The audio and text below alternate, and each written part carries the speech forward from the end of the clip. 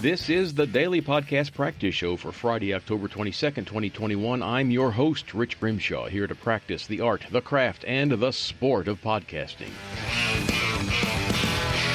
It's good to be with you. This is where I practice podcasting, literally practice. I take an average of 7 minutes and 34 seconds each day to talk into this microphone, usually reading about what is being celebrated today, maybe a notable birthday or death, a little history. Sometimes we have an interesting word to learn about. Sometimes I'll respond to a question, and sometimes I'll read an article from the local newspaper or perform a voiceover script. I'm just doing this to get better. This is my practice. This is my reps. That's why it's called the Podcast Practice Show. You can find more over at dailypodcastpractice.com. Today is National Nut Day. We're talking about the food, okay? Not the mentally challenged. The day was created by the Liberation Foods Company, who, according to their website, is the only online source for exclusively regenerative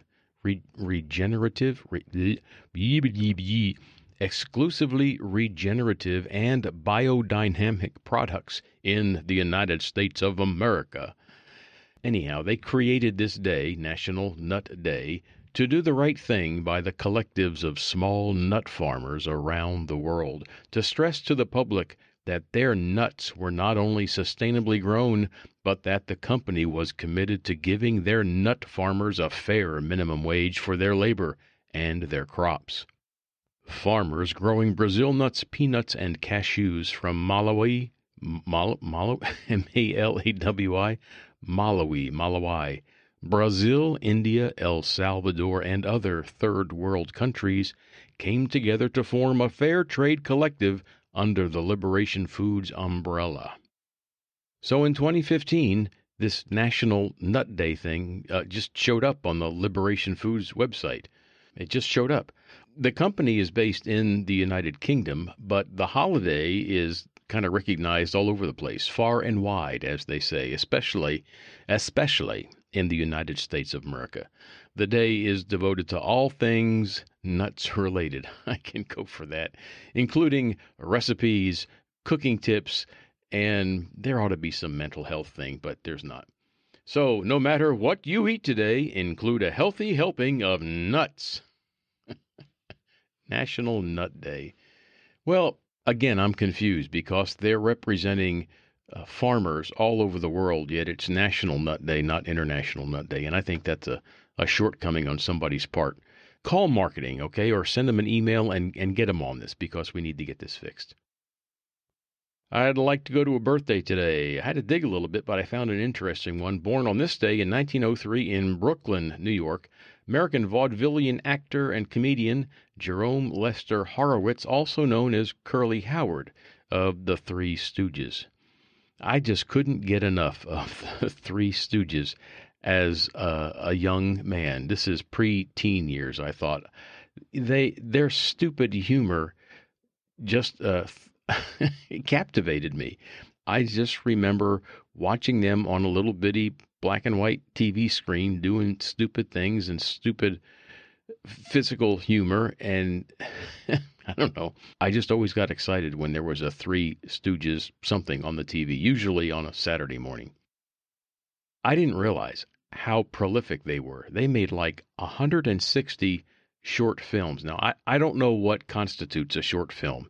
I'm sure that it's not like today's shorts on YouTube and other places that's just a minute. It may be like 15 or 20 minutes, but they just cranked them out one after the other. In fact, the schedule of the production had a really negative effect on Curly's health.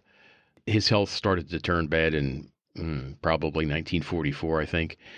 And then in 1946, he had what they call a massive stroke, which just ended his show business career. But in the years before that, it was clear that his health was going down, but the studio just would not give the Three Stooges time off in order to give him some rest. They wouldn't do it. They were after the money. Yep, seriously.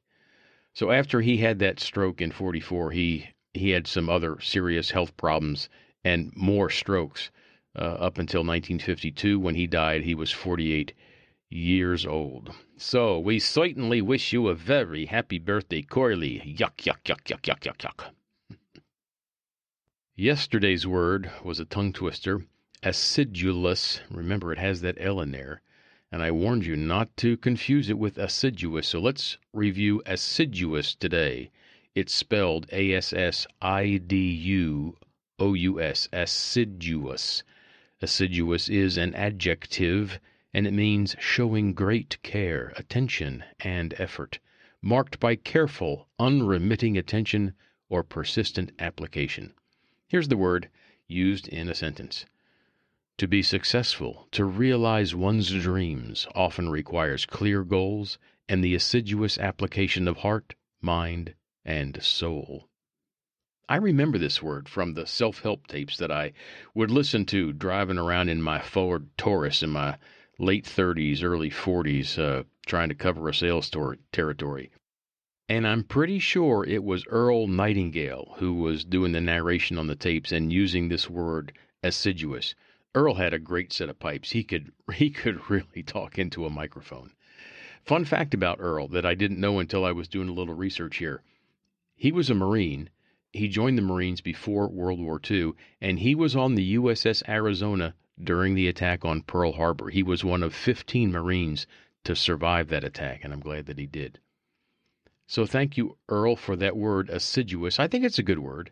You know, for me, it's got the right combination of syllables, some resonance, and some meaning, some common meaning, to make it a $2 word. Yeah, a $2 word. This is a once-a-weeker for sure. You can use it, once every 7 days and not get caught.